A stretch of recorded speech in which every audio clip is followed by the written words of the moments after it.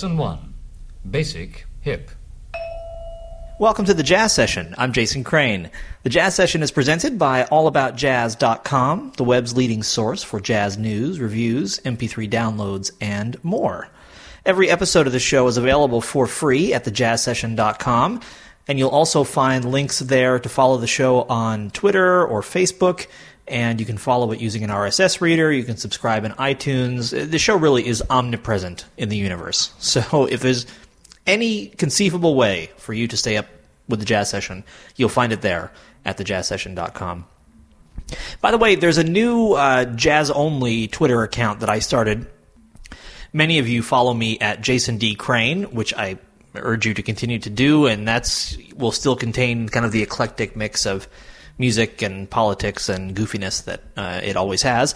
But I also started a new Twitter account solely for jazz-related tweets. So stuff about the show, stuff about shows that I'm at, and photos from those shows and that kind of thing. And that's twitter.com/jazzsesh, JAZZSESH. So you can follow that one too, or exclusively, or whatever you like. My guest today is... Oh, wait a minute, before I get to that. Forget about my guest today. I'll talk about him in a minute. Let me thank the Respect Sextet for the theme music to this show, respectsextet.com. Let me also thank Dave Vrabel for designing the show's logo, and he is at twitter.com/Dave Vrabel, V-R-A-B-E-L. And let me remind you, if I might, to become a member of this very program. I can't remember whether I mentioned, I think I did on the last show, Matthew Kaminsky and Eric Telford, who are recent members, and thanks to both of them. But please, join them, won't you, and become a member. The goal is to get 100 members by the 300th show. We're rapidly counting down. I've been running 3 shows a week in the month of May, and my intention was to go back to 2 shows a week in June, but I think just given the number of interviews I still have in the can from my initial frenzy when I moved to New York, I think I'm going to keep up the 3 shows a week in June, too. And then by the end of June, my intention is to get things much closer from the recording date to the air date. Right now, there's usually 3 weeks or a month, and so it's hard to talk about upcoming events that aren't far in the future. And my goal is to narrow that window so that I record the interviews maybe a week before they get posted. Do you care about that? I don't know. But if you do, that's the scoop. So please do become a member and help keep this show going. The point of all that, why I thought of that, was because if I do 3 shows in June as well as May, that means the 300th show, the show by which I'm hoping to have 100 members, will be that much closer. And I'm not sure exactly what the new date will be, but it won't be the last show in August anymore. It will be significantly sooner than that. So that means that the time to get those 300 members, that window is closing, and I need your help to keep this show going. I think I just said 300 members, but I meant 100 members. But I'd take 300. If one of you wants to join and get 200 of your friends to also join, I would absolutely accept that. And now on to my guest, Dave Douglas. Dave has been one of my favorite trumpet players, but more importantly, one of my favorite thinkers for more than a decade now, since I first started listening to him. I guess significantly more than a decade now. One of the things that really attracted me to Dave, in addition to his music, and which you'll hear me gushing about during this interview, was his fearlessness where politics was concerned, which I think is really cool. I always like it when artists talk about more than just the music. Yeah, I guess the music should stand on its own, that's fine. But I think it's cool when artists are able to use their platform to do more and to talk about more than just music making. And Dave was always someone who did that. I remember particularly, liner notes from his records that would have pretty overt political statements, and also just things he would say on the bandstand and choices he would make. And I guess some people might think that there's not really a point in doing that. Like, why would any jazz musician try to convert anyone from the bandstand or via their liner notes? Or, other people, I guess, might comment, well, isn't someone like that just preaching to the choir? Aren't most jazz people just lefties who feel that way already? Well, I heard Michael Moore say recently, and I thought this was a pretty good point, that the choir needs a song to sing. So even if you're preaching to the choir, sometimes they need that reinforcement. They need to be reminded that we're all in this together. And then the other thing that I think is pretty interesting is the idea that if you see someone you respect make an explicit statement about a position that you hold, you might then be more likely the next time it comes up around the dinner table or in the office or wherever, you might be more likely yourself to speak up about that issue, and I think that's a really valuable role that artists can play. So I've always appreciated that Dave does that, and the other artist, Ted Sirota is another one who springs to mind, who have put politics or put kind of a social consciousness closer to the forefront of their music, and I think that's a great thing to do. Dave always has a million irons in the fire, and the most recent record that he's put out is one with his brass Ecstasy band that was recorded live at Newport Jazz Festival, and we'll hear a track from that right now.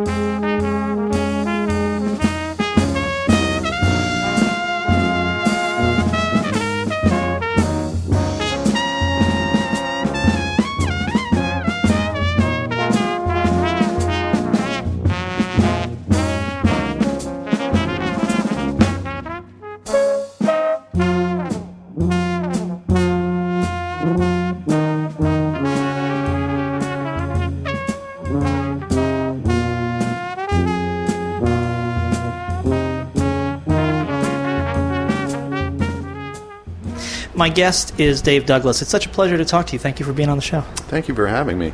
I wanted to start, I want to spend time talking about the music, but I want to start first talking about one of the things that's always made me respect you a lot, which is that you seem very committed to creating your own musical world and controlling, and I mean that in the good sense of the word controlling, what happens within it, being very careful and conscientious about what happens in the musical world that you move in, whether it's through the label or the projects that you associate yourself with. And I've always thought that was something worthy of respect and emulation, and I thought maybe you could talk a little bit about when you decided to take a little more ownership and control of what you do. I think it just comes from, well, first of all, like most musicians, really caring about the music, really, at the end of the day, that's what's important.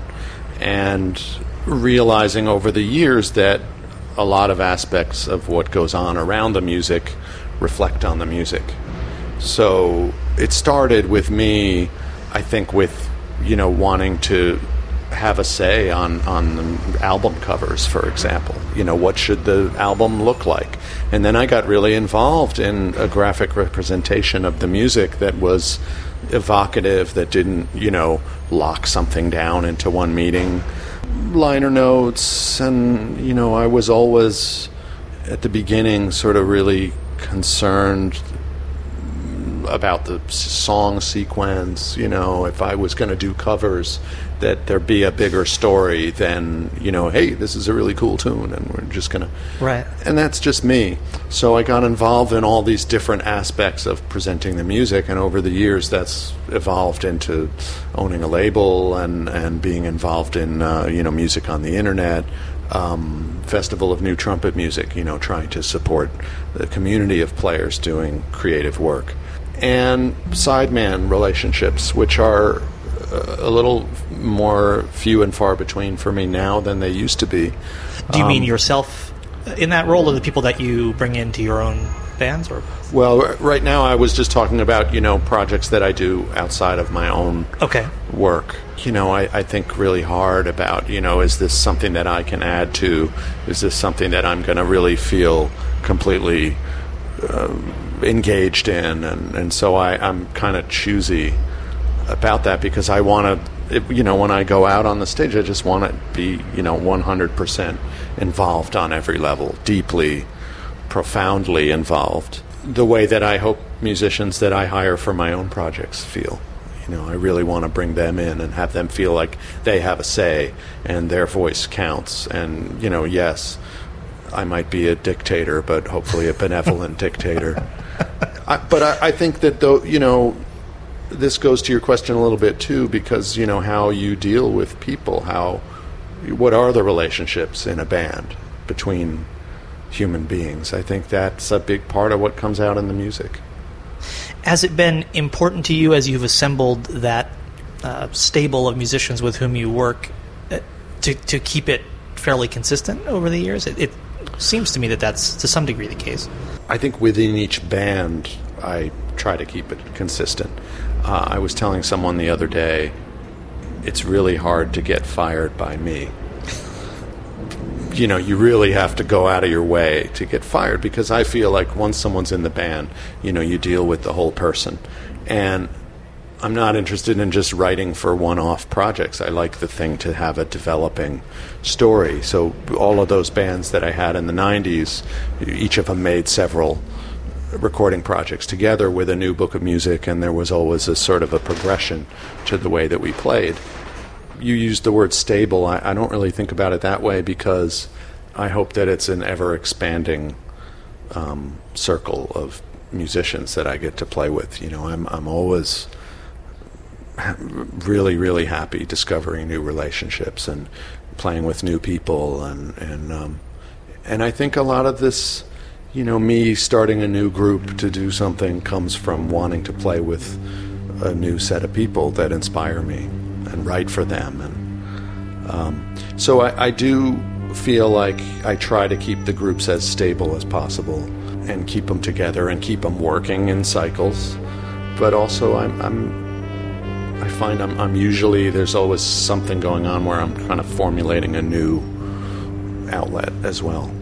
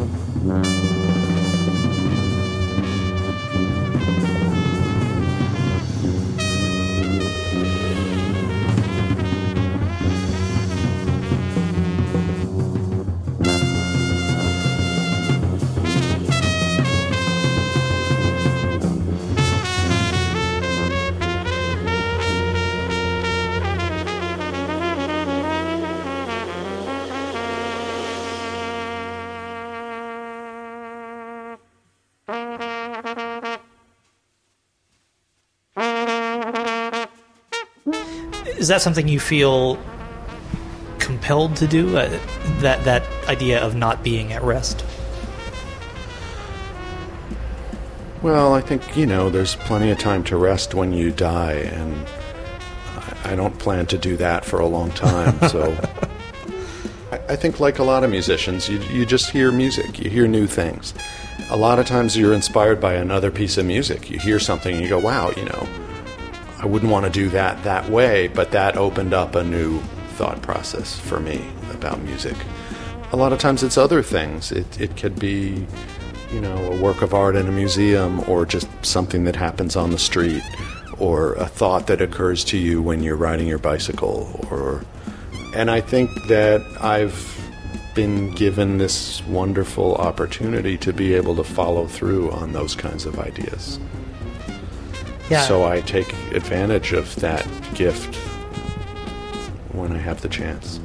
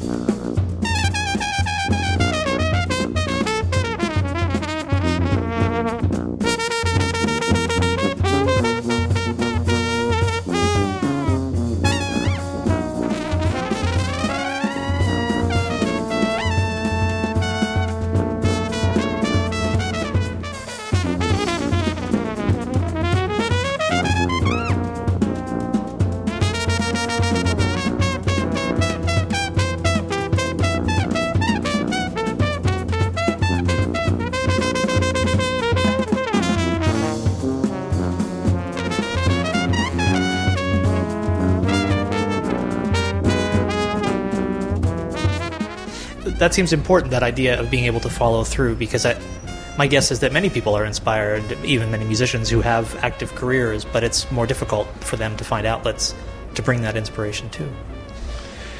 It is very difficult, and I worked really, really hard to get in a position where I could do that, and I still work really hard to be in a position to pull off those ideas. And I still, even though it's my own label, and I'm the boss, and I'm the tour manager, and I still have ideas from time to time that I can't convince anyone to do.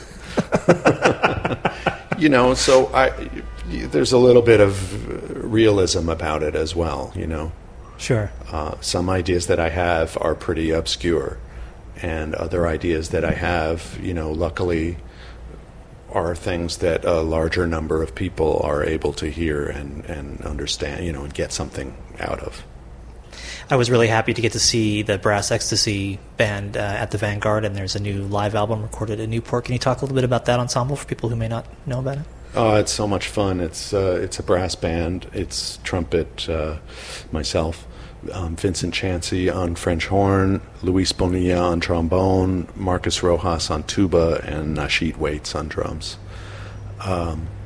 And I guess we've been together in this incarnation for 3 or 4 years. We did a studio album together called Spirit Moves. I called it Brass Ecstasy for one reason, because I wanted it to be a lot of fun, but for another reason, because it's a very specific homage. It's a tribute, really, to Lester Bowie, who had a band called Brass Fantasy for many years. So the music is original music, but I think that, like most music, it has echoes of music from other places and other times, and I like that about it. I think that, Lester Bowie being what you might be able to call a classic avant-garde artist before the term became as fraught as any other term. Sure. Who was also, able to play street brass band music and cover Sade and, do all this music that was coming out of pop music, have a number one hit on the Austrian pop charts in 1986, and yet still bring that sensibility of wonder and excitement and risk to the music. That's something that I think that I value really highly, that I aspire to, and that I think should be celebrated. I went with a friend to that show who said afterward that he had thought there was a chance, given the names in the band and how established and how talented they were, that it would become kind of a chops fest in the show, and he was really impressed that it didn't, that it was really a cooperative, collective effort, and that the music obviously was the first and foremost thing, that making good music together.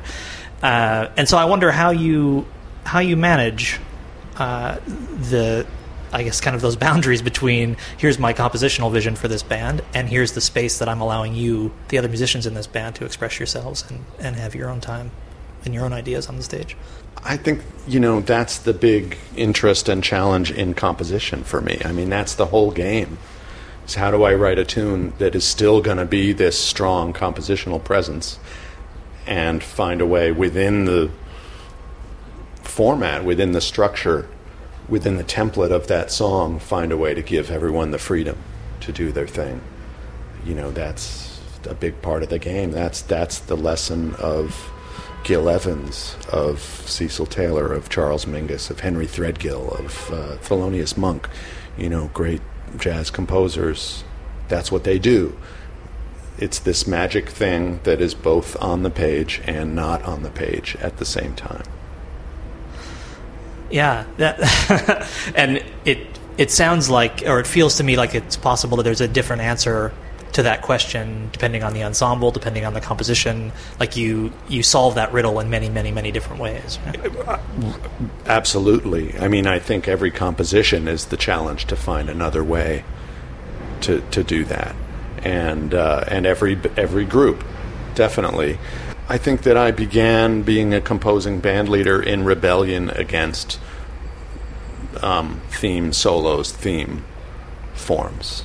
at the most basic level, I think I originally started writing because I wanted to play with my friends and find something different structurally, a way for us to have that conversation that didn't always have to have that jam session type structure. And so I think I'm still searching for new ways, but I also think you don't throw out the baby with the bathwater. Sometimes the most direct way to say something is to go back to theme, solo's theme. So all of those sorts of ideas, interludes and structures, all of that is available. And then when you combine that with great players who can think like composers and who are also great soloists, all of that combines and makes, what I would...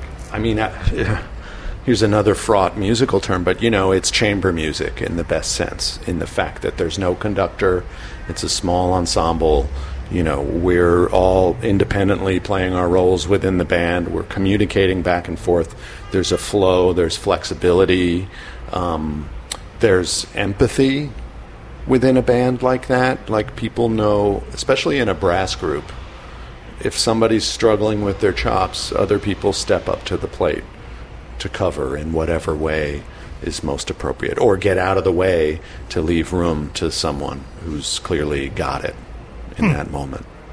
That's interesting. I wouldn't have thought of that idea of that kind of mutual support, even on something on the level of I'm having a hard time playing tonight, and so I need you guys to cover for me. And that wouldn't be something that someone would say. That's just something everybody's listening. I think that I also write with the assumption that people are going to be listening, but also the insistence. You can't really play those tunes unless everybody is there on the same page listening to what's happening. And, a lot of people make the analogy of a basketball team. Right. Because that's really a fluid set of 5 people working together in completely unexpected ways with a different result every time. Right. And yet there's only one goal. Sure.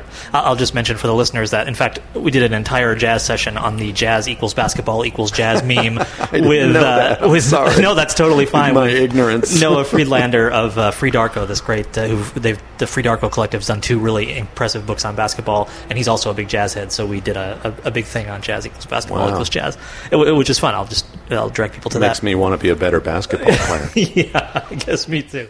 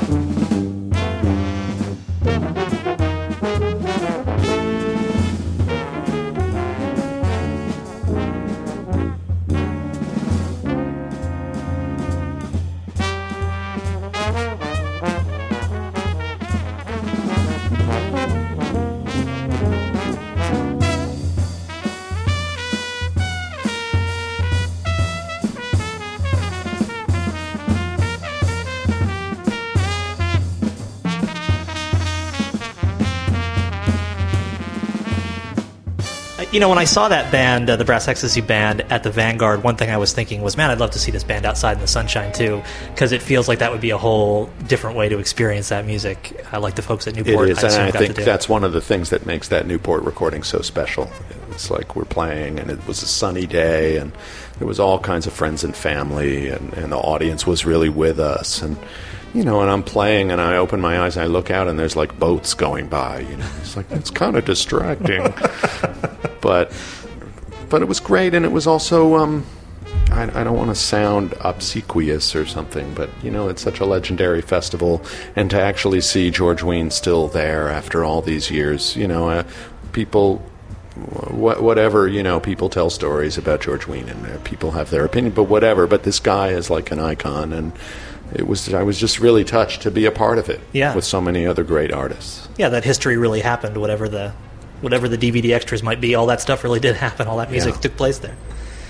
I'd like to ask you about the Keystone Band, too, which had a record fairly recently called Spark of Being. And is it subtitled Expand, or is Expand just on the cover somehow? Or I'm never sure exactly how to say the title. Spark of Being, it was written as all the music, all the themes were written as a collaboration with the filmmaker Bill Morrison. Right.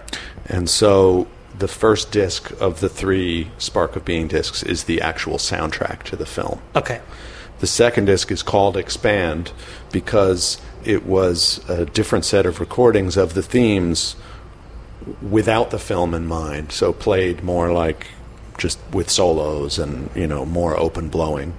And then the third disc in the series is called Burst because it was all tunes that didn't even make the film, that I wrote at the time thinking, this is going to be in the film. So there's a whole new set of pieces on the third CD that are different and that sort of have a slightly different character than the soundtrack themes.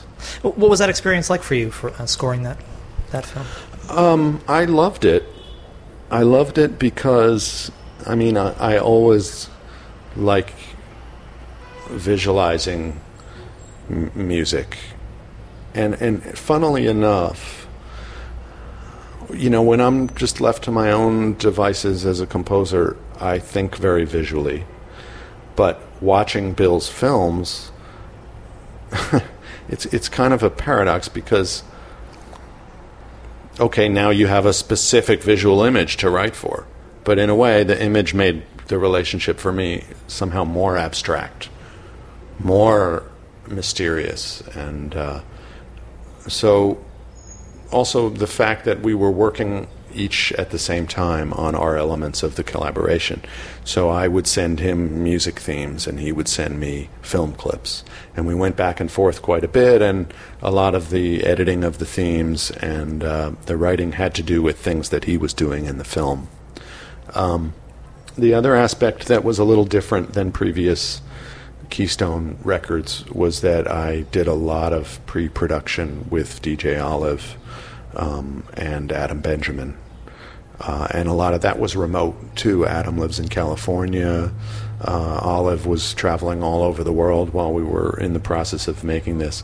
So I had to learn a bunch of software applications in order to make this work. And that was interesting in and of itself, but it really affected the way that I was bringing the electronics into the music in a new way.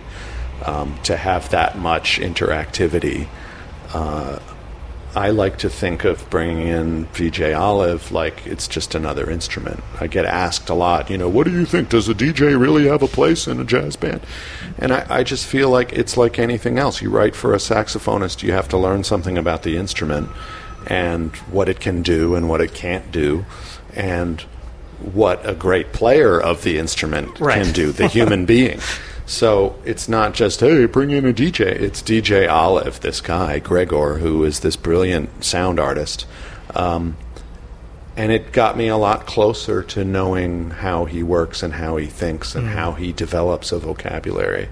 And a lot of the sounds on the soundtrack and on the full trilogy of CDs are specific to this project, were found in archives, either of sound effect archives or also archives of electronic music that we were given access to by Stanford University.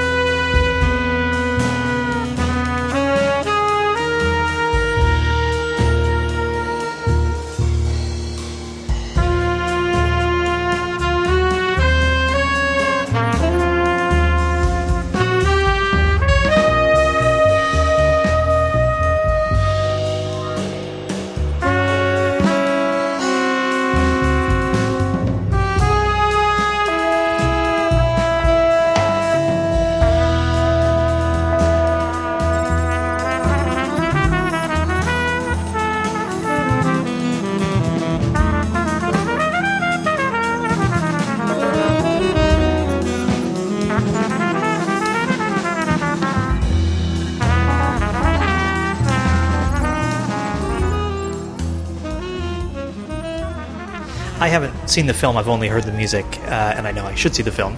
But having heard the music, it made me wonder how programmatic, for lack of a better word, is the music. How you mentioned that seeing the visual image actually in some ways made the relationship more mysterious for you, but I wonder how that translates into the relationship between the music that you wrote and what we would see on the screen at any given moment. The film is pretty abstract. It's built from archival and damaged, distressed footage. If you're familiar with Bill Morrison's work, that's kind of the way he works. I've always been performing it. I've never been in the audience for it. Sure. But it's called Spark of Being because that's a phrase that Mary Shelley used in the original Frankenstein novel. And it was the structure of the film and the music is loosely based on the Frankenstein novel, the 1817 first appearance of the monster. And we ended up there because both of us were grappling with this idea of arts and science, technology and humanity, and how they fit together, how they don't fit together, both as a theme, but also in a nuts and bolts way as a part of both of our processes of working together. You know, creating something out of pre-existing materials that have been either damaged or recontextualized. So the film and the music follow this structure of what happens in the Shelley novel. But we early on, Bill was using some sort of subtitles to describe what was happening. And he was tinkering with it and tinkering. I knew he wasn't happy. And eventually we just said, well, what if we just took all the words away? And that seemed to make it click. Each chapter has a title, but there's no sort of subtitling explaining what's going on. And I think that works really well. Because even if you didn't know the Frankenstein story, there's a progression to the way the film unfolds. And it's very abstract. It's not a linear narrative, and yet you're going somewhere. And I do think that at the end of the day, the music sort of tells that same story.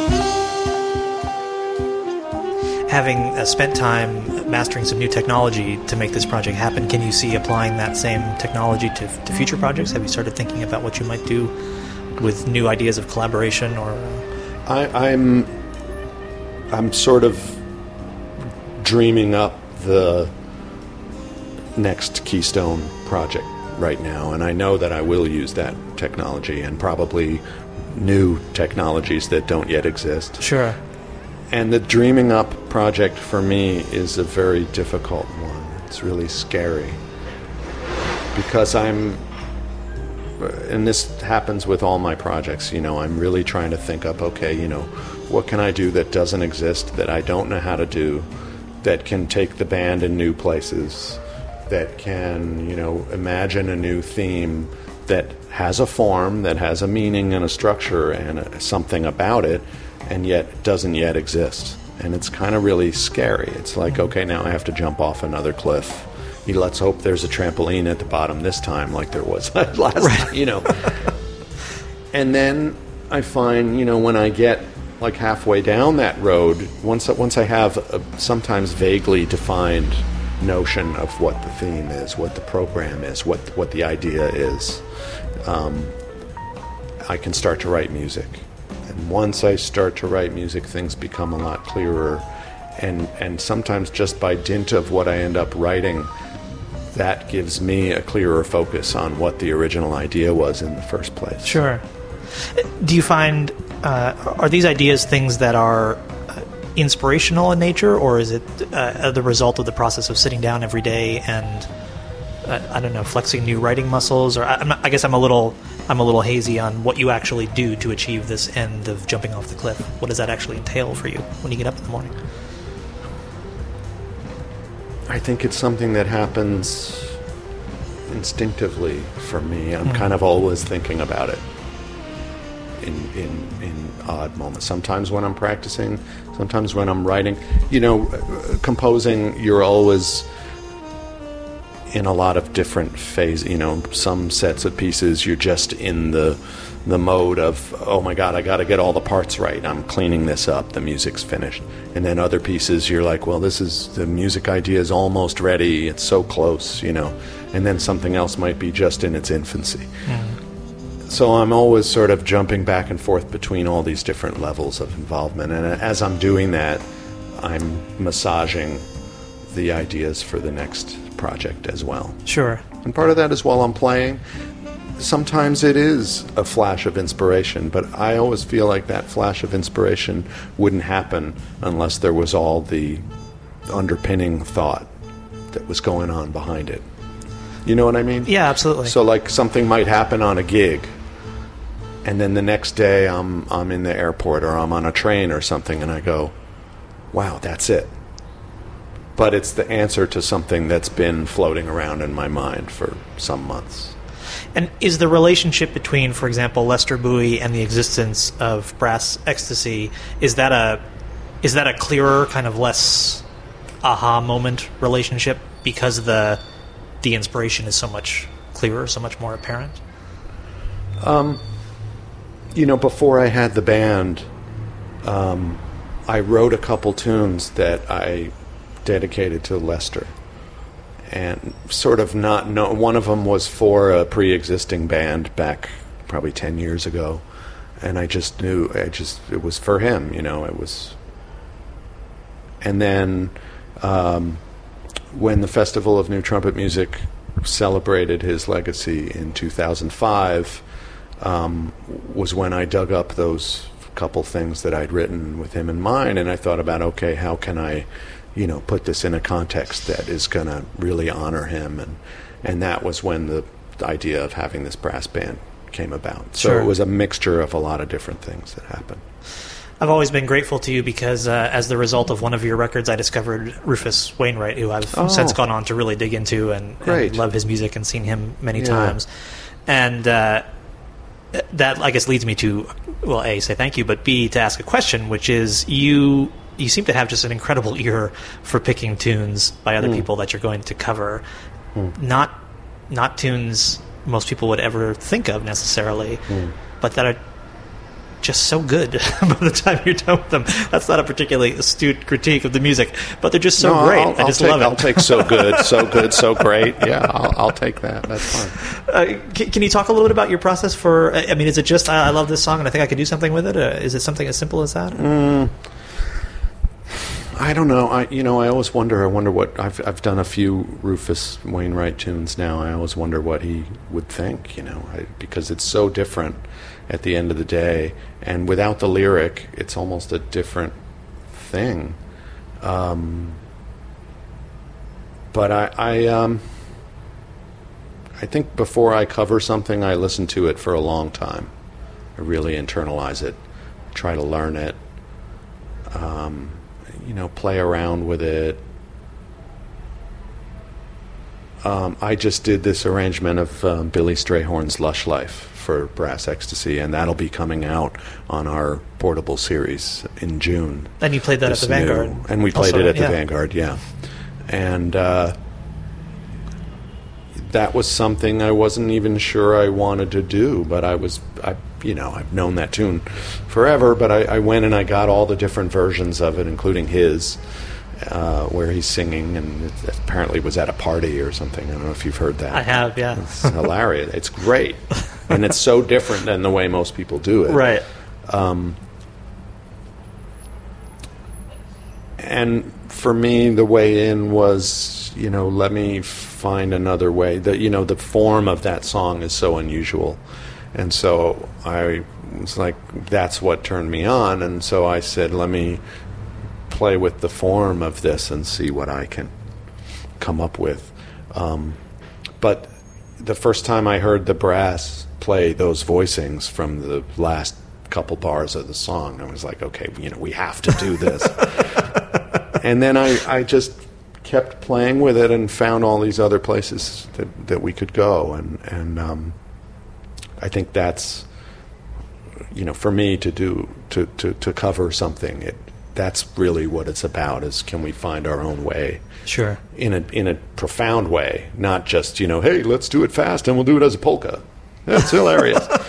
Not a flippant way, but, really like with poses. Yeah, which is I really the first one I sort heard, of did a transposition, a transformation of the song itself, so that it would really sound like it was coming from us. And I do think I talk about Billie Holiday a lot in interviews, and she was the first singer that I remember hearing, and the first musician that I remember trying to emulate in learning a song. And I think the message of Billie Holiday, for me, was to always make a song your own. Find your own way in and find your own thing to say about it that's not like anyone else's. And so I think that is still a huge challenge to me as a composer, but also as a performer. If I'm going to go out there, I really have to find my own thing to say, and that entails risk. Sure. That means that you're not going to do it the way everyone else does it. And that means that some people are not going to really be able to relate to that. So we're out of time, so I'll just ask you my standard final question, which is, can you talk about something not related to your own work? Could be a book you've read, a film you've seen, something that you'd just like to share with other people and encourage them to check out. The news is so incredibly difficult. There's this trumpet player who lives in Paris named Ibrahim Malouf, who I collaborated with last year, and we're going to do a bigger project together next year. And his records are really great. He just put out a new one. I can't remember what label he's on, but I was just in Paris a couple weeks ago, and we got to have dinner together, and we were talking about what was going on. His family is originally from Lebanon. He still goes down there quite a bit, and it was just so amazing.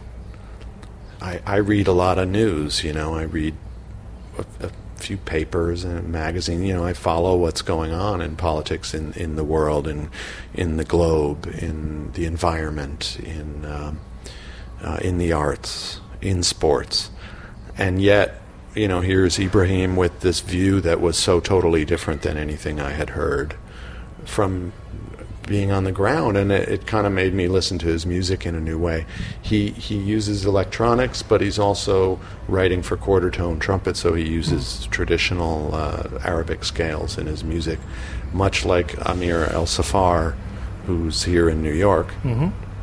And so he's somebody that's really worth checking out. Will you spell his last name for folks who are going to look him up? It's Ibrahim Malouf, Maalouf. Thanks. Well, I feel wish we had more time. Yeah, I feel like we barely scratched the surface. We didn't even get into the politics side of things, which is another huge thing that makes me love you. No, that's probably to my benefit. No, you and I are, I think, in perfect harmony. Oh, man. Man, it's been such At least there's a long-form birth certificate out in the public sphere now. Exactly. We can all rest assured. We can all rest easy. Thank God for Donald Trump is what I say every night when I go to bed. He is so proud of himself. Yeah, he's really a great human being. See, now this will be dated now to be like whenever this does come out. That's right. This will be such old news. Yeah, he'll be the president, and yeah. Anyway, man, I'm such a big fan of you and what you do, and I thank you for taking the time to come on the show. It's really been a pleasure to talk to you. Well, I'm a fan of you too. I think what you're doing is really, really inspiring and amazing, and I wish you all the luck and everything. Thanks. I hope you'll come back. It's been great to talk to you. Thanks. We should do it again. Let's.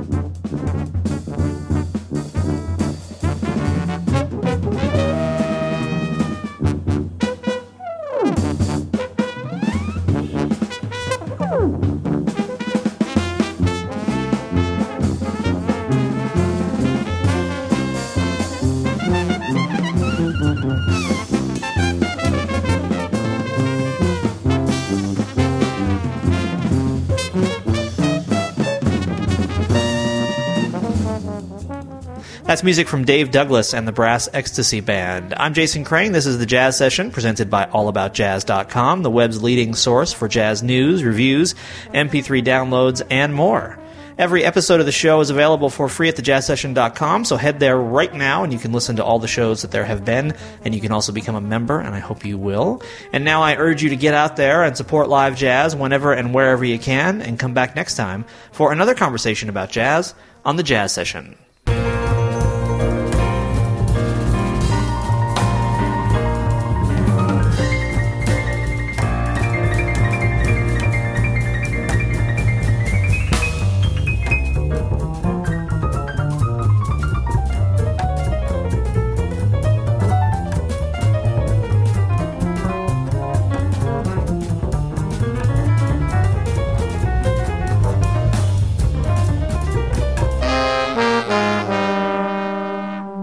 Thank you for listening, everybody. Bye. Bye.